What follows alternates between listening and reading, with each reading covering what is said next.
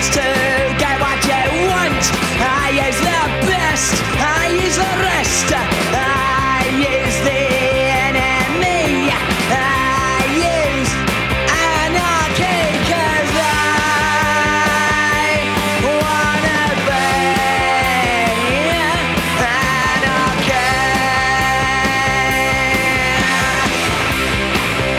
It's the only way to be.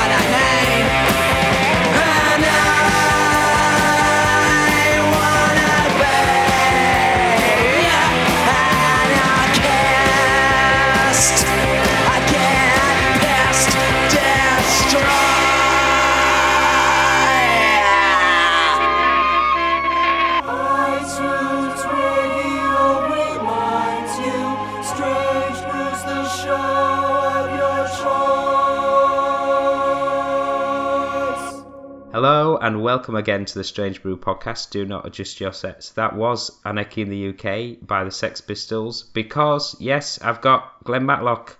Yeah, it's fantastic to speak to Glen, going back into the 70s with the Sex Pistols, to the Rich Kids and his solo and side projects. Got a great UK tour coming up and so we'll be hearing loads of tracks from Glen's career and hearing about his forthcoming tour. So let's do it. Glen, this is a sort of chronological look at your songwriting, and obviously we're here to mention firstly an evening with Glen Matlock, and you're basically going across the UK playing songs acoustically. I think this was originally done at Edinburgh Fringe a few years back, and I'm assuming the success of that has led you to the top. It was the summer before last. I did a week at the Edinburgh Festival. I could have done the whole month actually, but I couldn't commit to it entirely when they asked me to do it because I had some other shows in the middle of that. But yeah, I've been doing acoustic shows for years all around the world. I kind of hung it on. I was a teenage Sex Pistol because I got a book, I can read from that a little bit and then go off at a tangent. But I play songs from all aspects of my checkered career, but I think there's some good songs there, and they kind of all hang together because they're all from my brain box, I suppose, really. Yeah. And every song I do started out on an acoustic guitar, whether it's an acoustic guitar type song or a Sex Pistol song, they all started on an acoustic guitar. And they kind of work. And some Pistol songs I could have a go at doing, like Problems. That sounds dreadful on an acoustic, but, some of the more lesser-known, more songy ones work fine. And as I mentioned, I want to focus on your songwriting, and I guess when you play songs acoustically, it really sort of showcases the song. Well, that's what people tell me. People say they can hear the words better, and and it's a mood and an emotion. I mean, the main reason I do it is, when you write a song, you're sitting at home by yourself, or in your bedroom or in your living room or whatever. You might have a little idea in your head about something, but you've got a guitar with a new set of strings on, you've got a brand new pad and a new pen, and you have to create something. You don't have to, but you feel that you want to. And something comes together, and then it becomes your baby, and you do it. And then you've done that all by yourself at home, or possibly co-written with somebody else. But then, years later, you're travelling around the world, and people pick up on it, and they identify with what you're doing. It's a real big buzz. When you're doing an intimate show, you can see the whites of people's eyes, and it's kind of something I crave, It's a drug in a way, that you're appreciated, and we all want to be appreciated in life. My chosen art form is writing songs. So if you can touch people some way. And I don't only do my stuff, I do stuff that's influenced me. I'm a big fan of Ray Davies. I like Scott Walker. I like Jacques Brel. You know, I do some songs from them, and there's some punk songs like Blank Generation. I might sling in. It all depends on the mood of the crowd, and I play it by ear a little bit.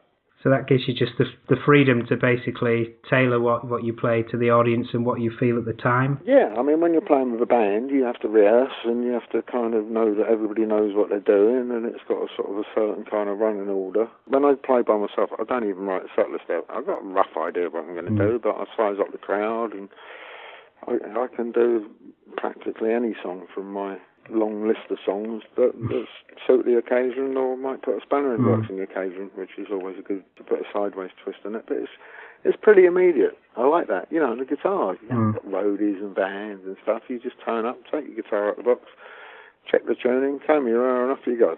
It's very immediate, and I like that simplicity. I picked a cross section of tracks, I think about 10 to play. 10? Wow, what you got? So I'm going to start very much at the beginning, and with Anarchy in the UK, and I've read that really started off with your riff.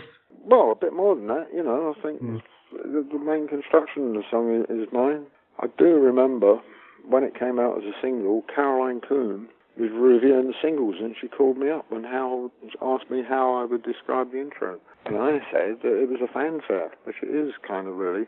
And it kind of owes quite a bit. It doesn't sound anything like it, the vibe. It's like the theme tune to Sunday Night London Palladium in my mind, but our punk version of it. You know, and John had a set of lyrics, but the tune he chose to sing totally follows the chord sequence that I came up with. You know, John always goes, "Oh, it's just chords." Well, it ain't. You know, it's chords suggesting emotion and evocative of the feeling, and it's the way you put them together that does that. So. Yeah, I mean, it's one of those songs that kind of really sort of knocks you off your feet. It's, you know, it's just an incredible sort of anthem to many people. It's very close to their heart. Yeah, you know, but it's lots of things coming together in one kind of really cool package. And it's, you know, if that song came out now, or if it had come out in 1966, I don't know whether it would have the same cachet and effect on people, but it does. It came out at that particular time with lots of shite going on in England, and yeah, it's like everything coming together at the same time. There was a sort of trio of Pistols singles that I'm kind of covering here before we move on to the material after that. Great singles that you were really integral to writing, which are all anthems. So the Sex Pistols next came out with God Save the Queen, and again you were absolutely central to writing that song. Yeah, well spotted. Well, yeah, I was, and that was it. You know, it's again my set of chord changes pretty much, and my riffs. It wouldn't be anything without the way Steve plays guitar and Paul plays drums, but, you know, when I was writing the song on an acoustic guitar in my bedroom, I knew in my mind the way Steve and Paul would play it. That's it, really. You know. Although, actually, the very, very initial idea of that, we had a stab at recording Anarchy with Dave Goodman in some studios in Nottingham. What are they called? I know the name, I can't think off the top of my head. And it was like an abortive session, it didn't really work out. Well, no, there was a piano there. I can't really play the piano, but I was tinkering around on it, and I had that. And I drove everybody mad playing it over and over. But then I went home and worked some chords out for it, and it all kind of worked, you know. I've read that it absolutely wasn't written for the Queen's Jubilee. No, not at all. I mean, originally the song was called No Future, and we played it as No Future in 1976. I can't remember the very first time I played it. It wasn't one of the earliest songs, but it was called No Future. And then after I left the band, and I was talking to John about this, nobody knew, especially John, that it was the Queen's Jubilee, and somebody at the record company spotted that the first line was God Save the Queen. So the words were never changed, but they changed the title of the song. So it wasn't sort of Malcolm McLaren kind of see it with a glint in his eye thinking I can stir up a bit of interest here. But you know what, he might have spoken to the record company and they come up with between us, but that's what John told me, you know. But, but it was always known as No Future. And to me, No Future means, with what was going on in England at the time, there was a real air of despondency. I always say this, but it's true. There's a 3-day week. There's people on strike. There's power cuts. There's rubbish piled high in the streets. I even remember going to Liverpool, and we was doing a little gig up there at Eric's, I think, one of our first excursions out of town. And I picked up the local paper, and they was seriously considering burying people at sea in the Mersey estuary because all the grave diggers were on strike. It seemed like there was no future. There was a complete air of despondency. But we weren't delighting on that. I feel we were saying no future unless you do something about it for yourself. Yeah. Yeah, that's the difference. Right, here we are. Let's shake things up.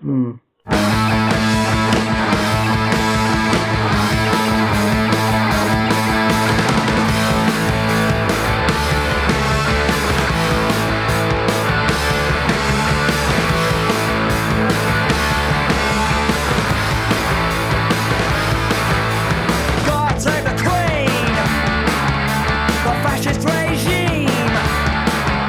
It made you a moron, potential hate bomb. God save the Queen, she ain't no human being. There is no future in England's dreaming. Don't be told what you want, and it don't be told what you need. There's no future, no future, no future for you. God save the Queen, we mean it, man. We love our Queen, God saves. God save the Queen, 'cause tourists are money, and our figurehead is not what she seems. Oh, God save history, God save your mad parade. Oh, Lord God have mercy, all crimes are paid. Oh, when there's no future, there can it be seen? Where the power's in the dustbin, where the poison in the human machine, where the future, your future. God save the Queen, we mean it, man. We love our Queen, God saves.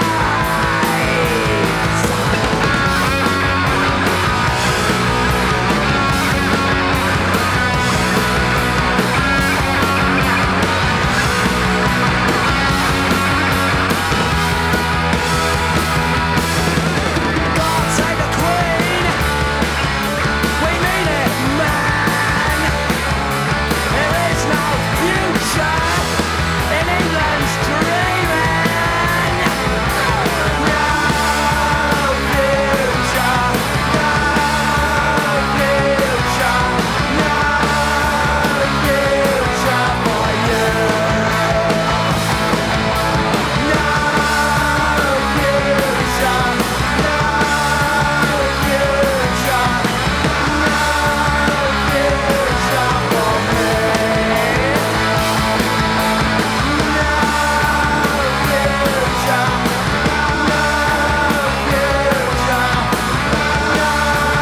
future for you. No future, no future, no future for me.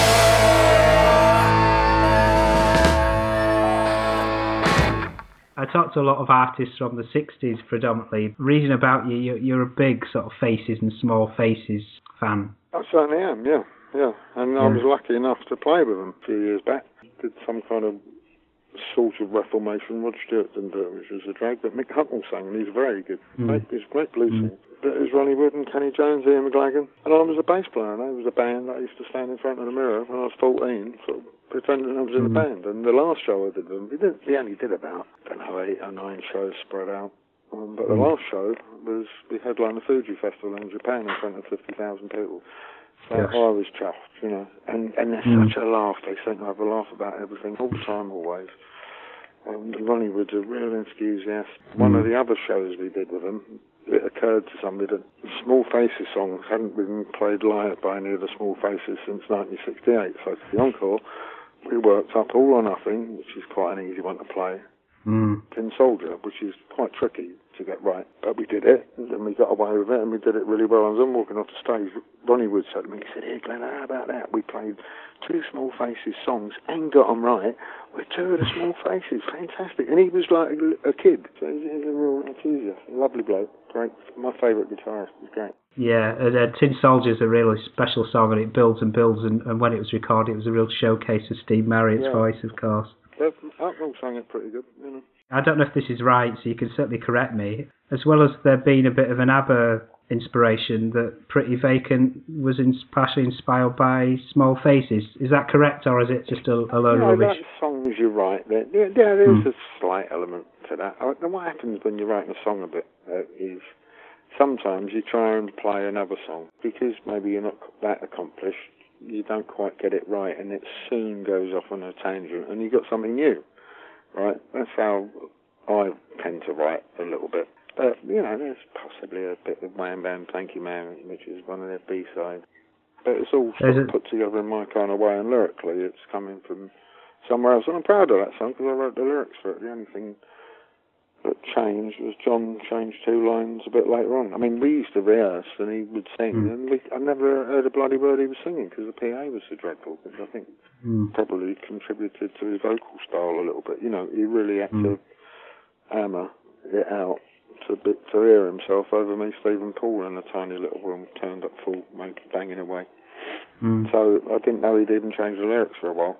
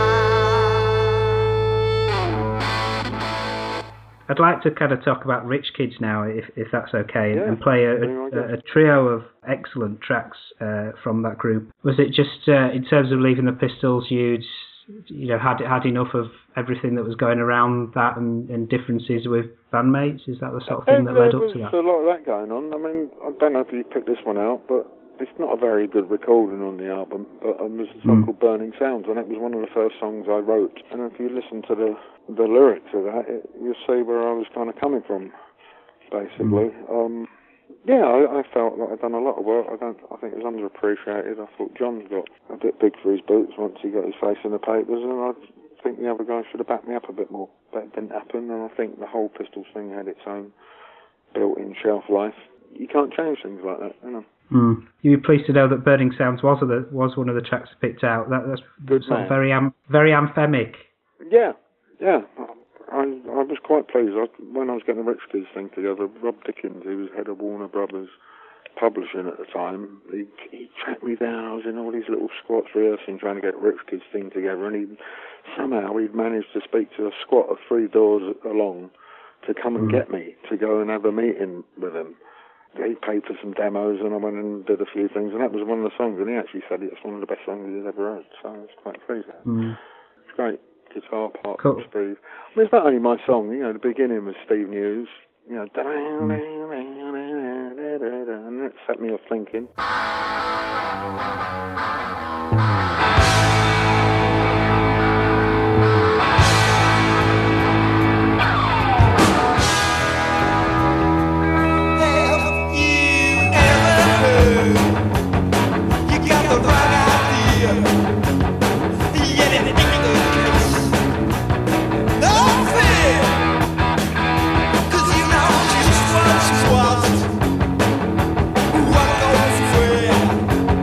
So lies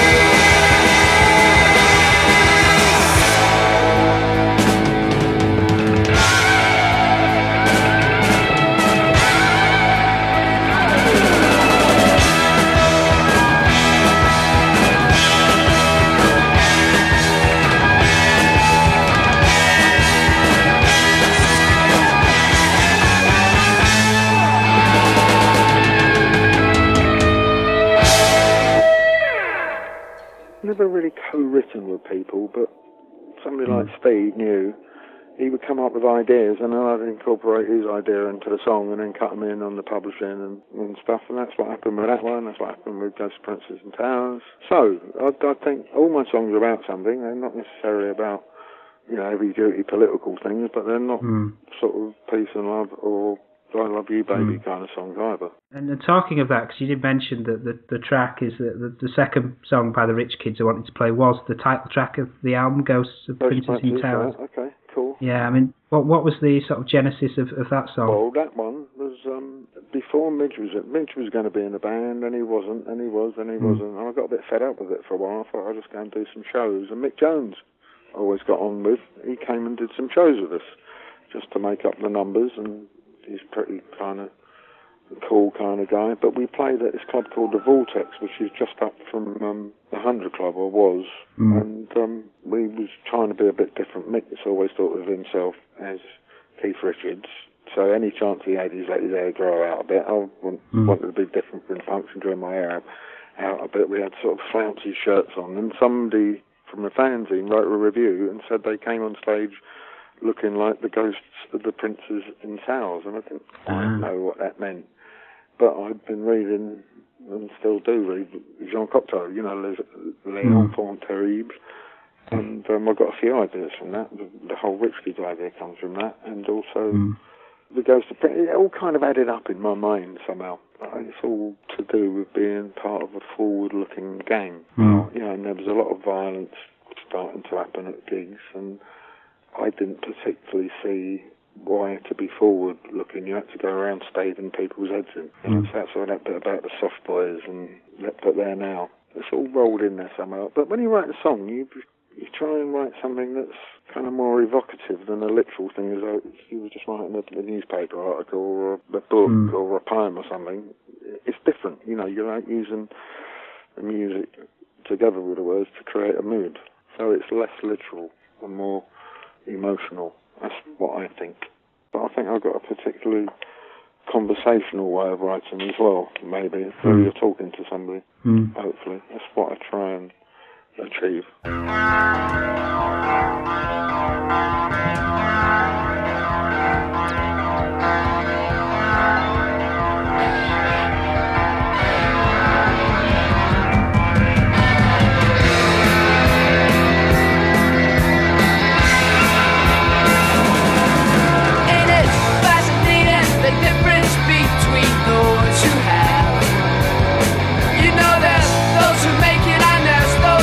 Never made,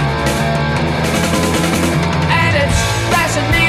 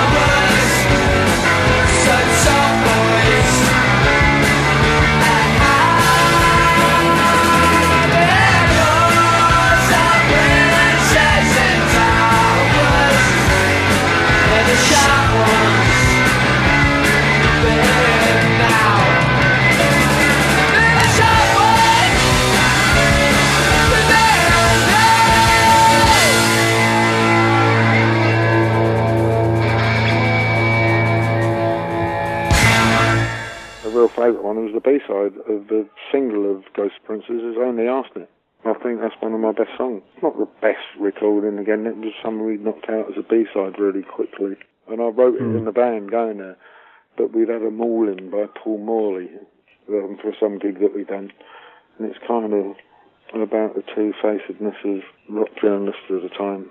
I'll hear them talking their lives away, but never really finding that much to say. Bad look behind, 'cause bad is so despised. Yet you see it flashing in their eyes. And they're all so calm and they're all so cool. And the last thing they think there is bone. Nobody's fool. You know, there's only poison, only arsenic behind all you say and all you do. It's about people who kind of spend their life knocking things, but never really put anything forward themselves. I've got Midge's autobiography. I was kind of reading that the record company built you guys up, he was talking about, but then because of that, when the journalists came to your shows, sometimes they were, they weren't favourable, which was completely unfair given, the great music you were making. Well, I kind of think that, but then I would say that, but I think possibly, I mean, it was welcoming Mick Ronson. I remember quite clearly Mick Ronson saying, perhaps you haven't got an album, perhaps you've only got half an album. And perhaps you should wait a little bit and write some more songs. And I know he wanted us to do a cover by these people who've been working with him, which I wish we'd done actually. There's a great song called Interviews by the Alpha Band. And the Alpha Band were guys who were backing Bob Dylan up at one stage. If you ever get a chance to hear it, it's the most fantastic song. He kept playing it to us and we should have done that. And maybe we should have written some more songs, like Ghosts and stuff. But the record company wanted their money back by putting the record out and we was hassled into doing that. Plus we kind of went along with it because we wanted our time in the sun. But I think possibly, looking back, hindsight's a glorious thing. But we should have waited a little bit. But I do think we were a bit ahead of our time. Not a real groundbreaking way, but when we was going to gigs, the only records we listened to were those 4 records that Bowie made. Low, Heroes, Lost for Life, and The Idiot. They were big influences on us. Plus, we've been working with Mick Ronson. And perhaps we should have waited a bit more. And another thing that was a bit of a bone of contention, it was funny, we played a show 2 months ago now with the Rich Kids for a laugh more than anything else, double-header with the professionals. Gary Kemp played. But Midge wouldn't do Young Girls because he thinks it's a soppy song. But back then, he was insisting that we did it. And I think it's a great tune. It's a good pop song, but lyrically it was a bit sort of naive. So it's funny that after all these years he won't do it.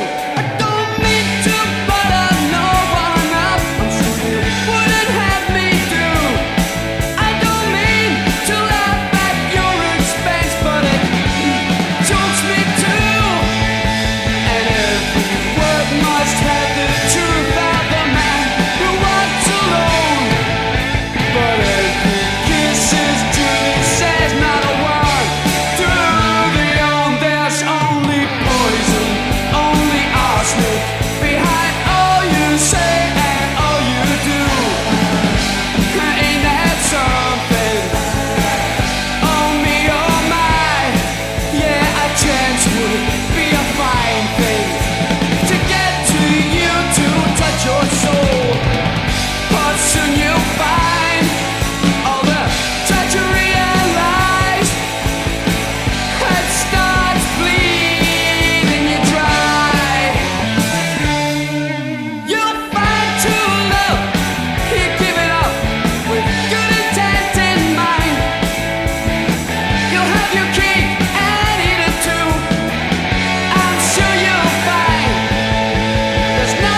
stopping you, my friend. Walk the streets so fine. When it don't happen, you pretend. And it must be blind. And every word must have a truth of the man who walks alone. But every kiss that Judy says, not a one to the arm. There's only poison, only arsenic behind all you say and all you do. That's really something. Oh my, my, my. Only poison, only arsenic behind all you say and all you do. That's really something. Oh me, oh my. See it bleed me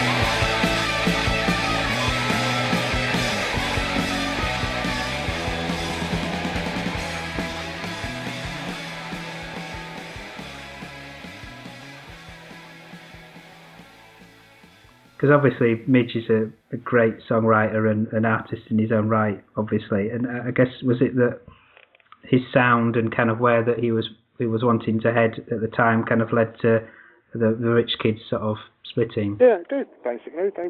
Him and Rusty wanted to become new romantics, and they kind of started it with Steve Strange, really. And I wanted to rock out more, but have an element of that in it. That kind of broke the band up, really. Plus, we had a real backlash against us, and I remember after that, when the Rich Kids broke up, I really didn't know what I was going to do. I did some demos for EMI at the time, Chris Briggs, it was the A&R guy, and back then I wasn't hip to the fact that maybe you could pick the keys singing a bit better. I always sung a bit too high.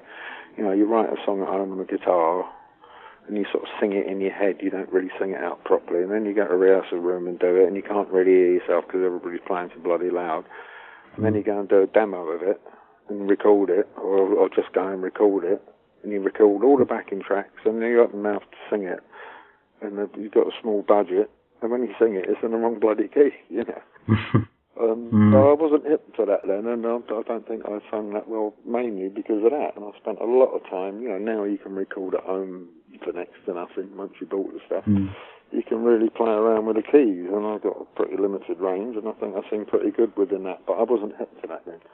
So maybe I wanted to take over the Rich Kids and be the singer, but it didn't work out that way. So I was sitting at home thinking, what am I going to do? Wouldn't it be great if the phone rang? I'm not kidding you. 2 minutes later, the phone rang, and this bloke said, "Is Glen Matlock there?" And I said, "Yes." And I said, "Who are you?" And he said, "My name's Peter Davis. You don't know me, but I manage Iggy Pop, and James Osterberg, is here. He'd like to have a word with you." So I had a word with him. He was in town, and basically they'd made that album New Values. I was going on tour. The guy who played bass on the album was going to play second guitar on the tour, and Jackie Clark. And they were short of a bass player. Was I interested? So I went and had a drink with Jim. We got on really well. Next thing, we're on tour around Europe with Iggy, sort of meeting Bowie and doing all that. But we played in Paris, and Malcolm McLaren turned up to a meal after the gig that he played at Le Palace, and there was a record company meal afterwards, and Malcolm McLaren turned up, and I didn't really want him to be there, but he just sort of tagged along anyway. But then I'd had a drink, and he was talking afterwards a bit, and he said, well, where you went wrong with the Rixies was it was kind of cool in London to kind of move on a bit.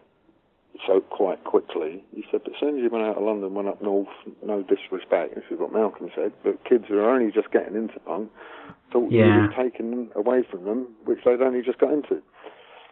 And I hadn't really seen it that way. Now, that was quite a good point, really. But you just have to do what you have to do, really.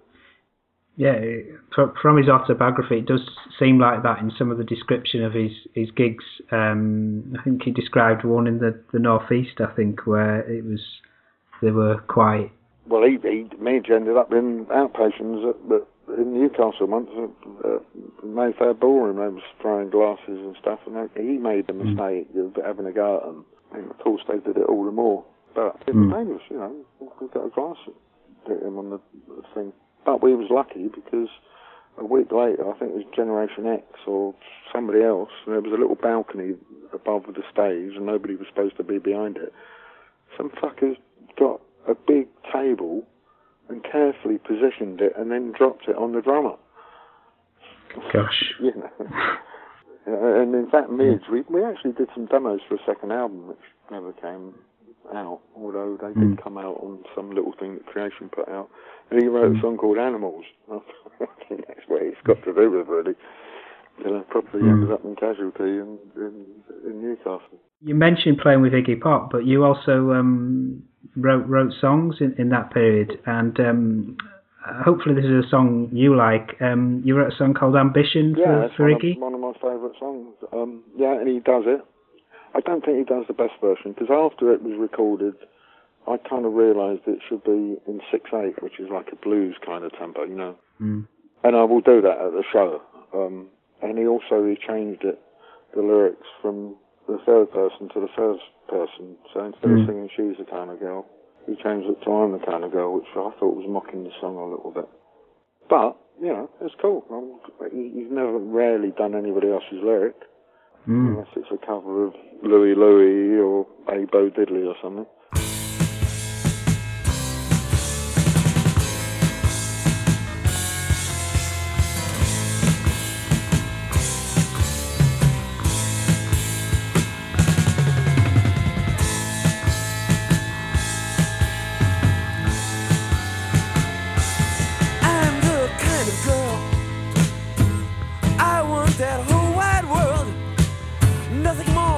Nothing less.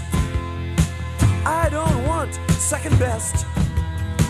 Oh, but my associates, while they're no more than opiates, always dragging me down, dash my hopes to the ground.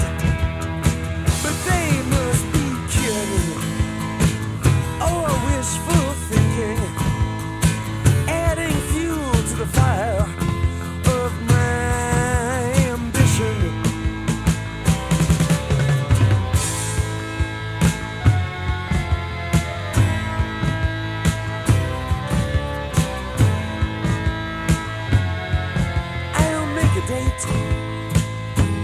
oh no, I won't be late. And why, of course, he'll be there. He'll promise, he'll swear, never find. Been spun that same old line. It's happened time and time again before. But these things and more widen the score.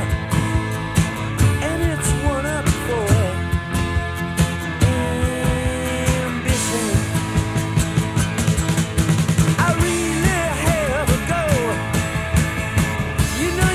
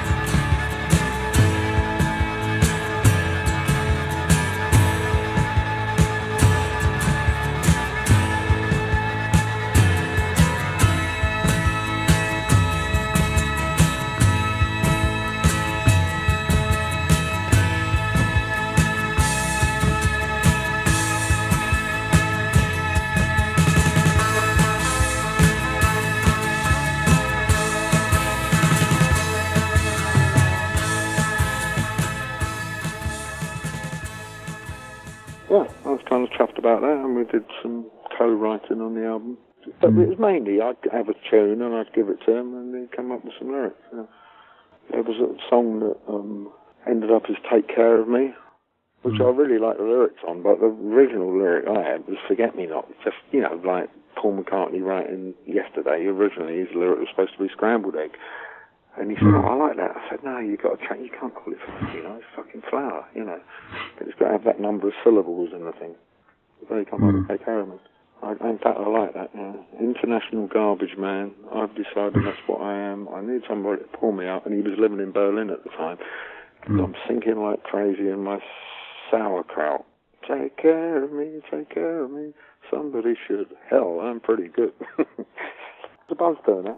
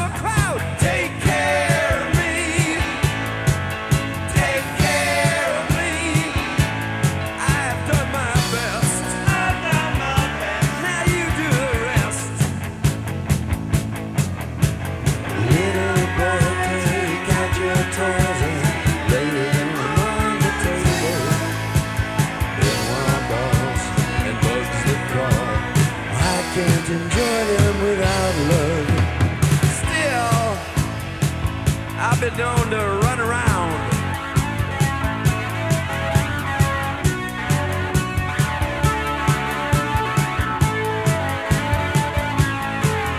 Take care of me, but beware of me. Sometimes I'm a snake, just after the take. Take care of me. Take care of me. I've done my best. Take care of me. Now you do the rest. Take care of me. I'll never forget.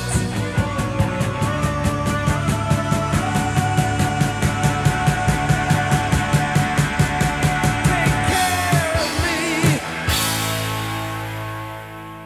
Kind of in a way, I wish I kept playing with Iggy a bit more, but I didn't because I was approached by a guy called Charles Levison at Arista. He was saying, what are you doing? I said, well, I'm playing with Iggy. You know I'm playing with Iggy. You're the bloke who put the money up for record. He said, yeah, but you must be doing something else. And I started getting the Spectres together, which we was going to sign to Arista, but it just still went a bit tits up, really.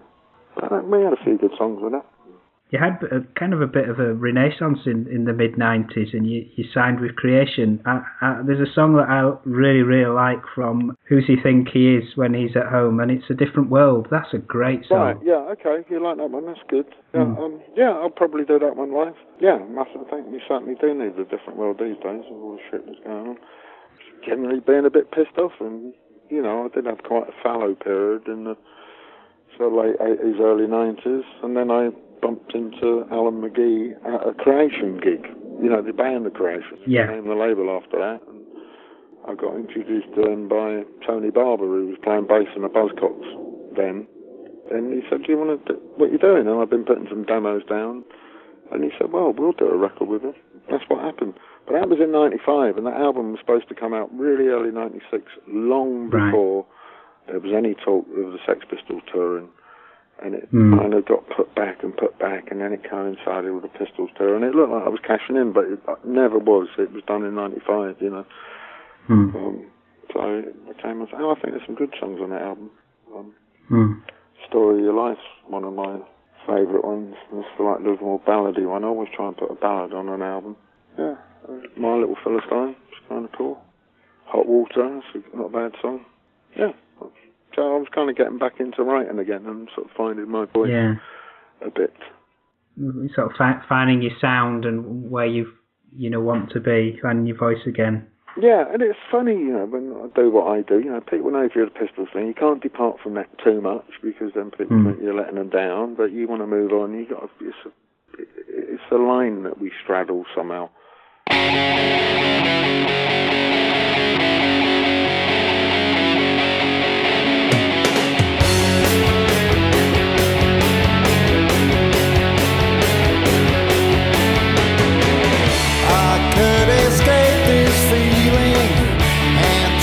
Trip into a different world.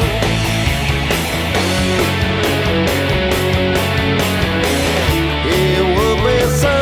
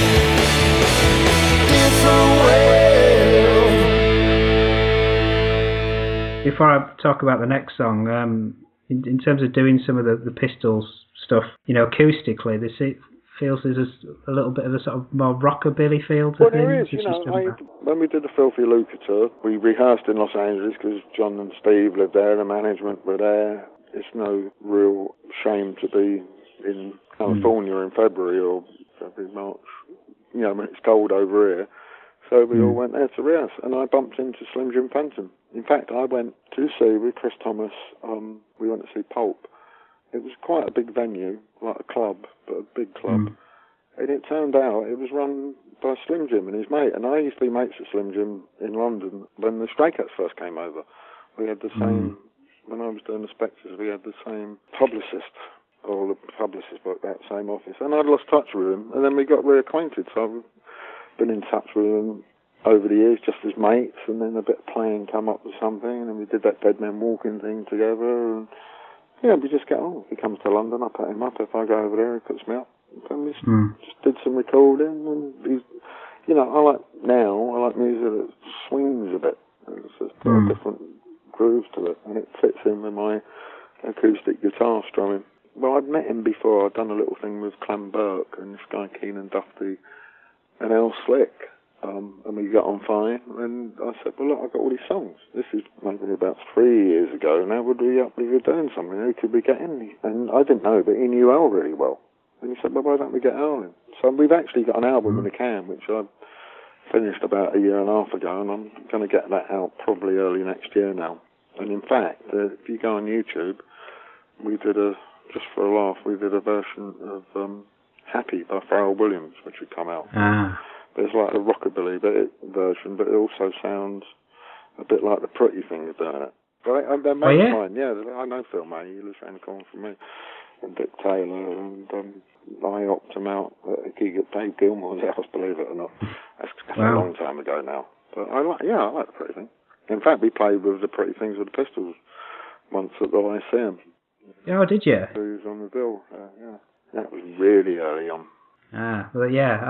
They've been on this show before, and obviously they're absolutely marvellous group. Well, why don't we play it? Let's play Happy. Yeah, play Happy.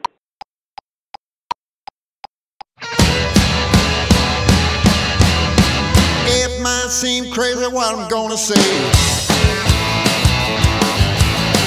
Sunshine, she's here, we can take a break. Feel like a hot air balloon that could drift to space. Say it in the air like I don't care, by the way. Because I'm clap along if you feel like a room without a roof. Clap along if you think that happiness is the truth. Clap along if you know what happiness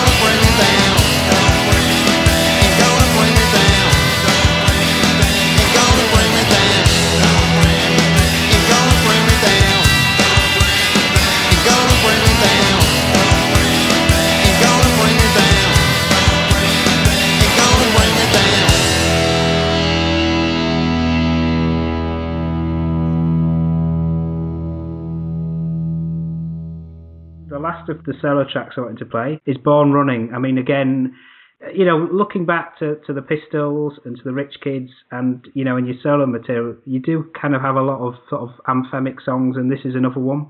Yeah, well, glad you dig it, yeah. It's good. Again, there's a video of that. I don't know if you've seen that. That's probably up on YouTube somewhere.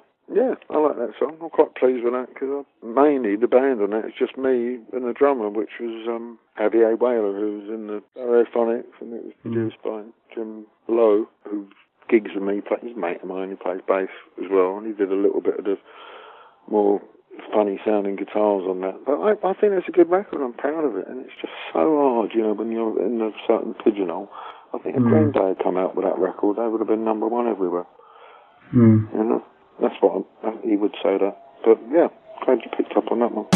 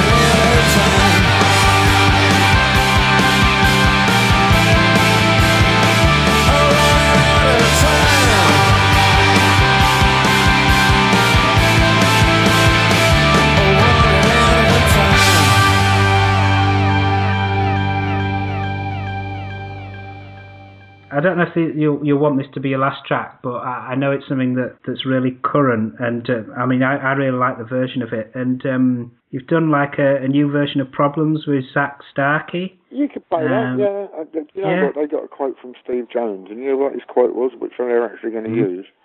That's the worst bloody version I've ever heard. It rocks. Yeah. It does. It rocks, and it works with the female I don't think vocalist. the mix is so great, to be honest, you know. Right.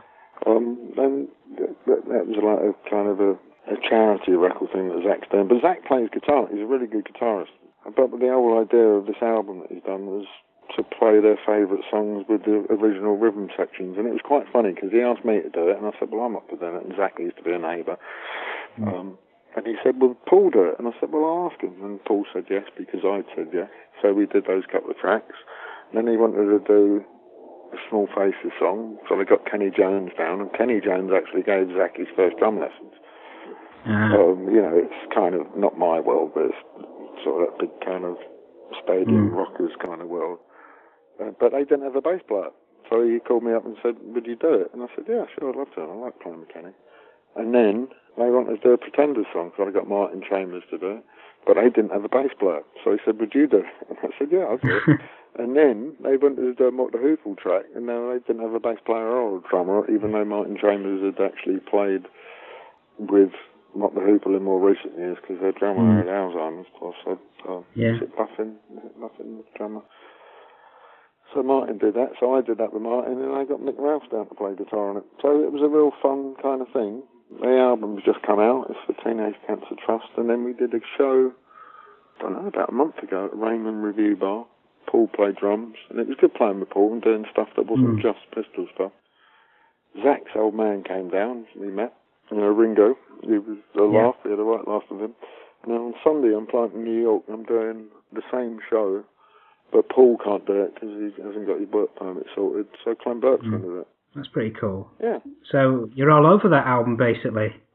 Yeah, but they've recorded lots of songs. You know, the guys from the Rats have done some reggae stuff. I think he was actually, or he's about to do a show. I mean, he's touring with The Who, but wherever he is in the world, he tries to set up a show because he's already there. And I think they've done like a reggae version of what I did with Paul and what I'm going to do with Clem. And he's got maybe some of the guys from the Wailers or Sly and Robbie or somebody like that, you know.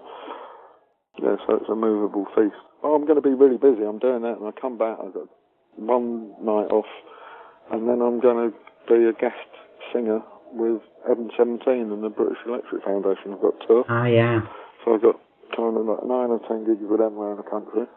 And then I'll finish that, and I'll start my solo tour. So, busy boy. But there's never that much on the telly.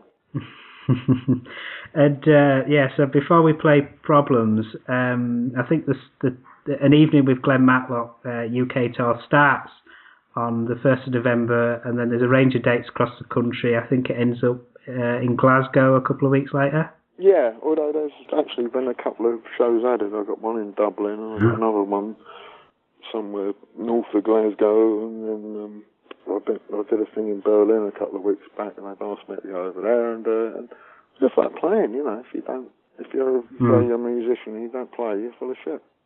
So I'm out to these people, I'm not full of shit.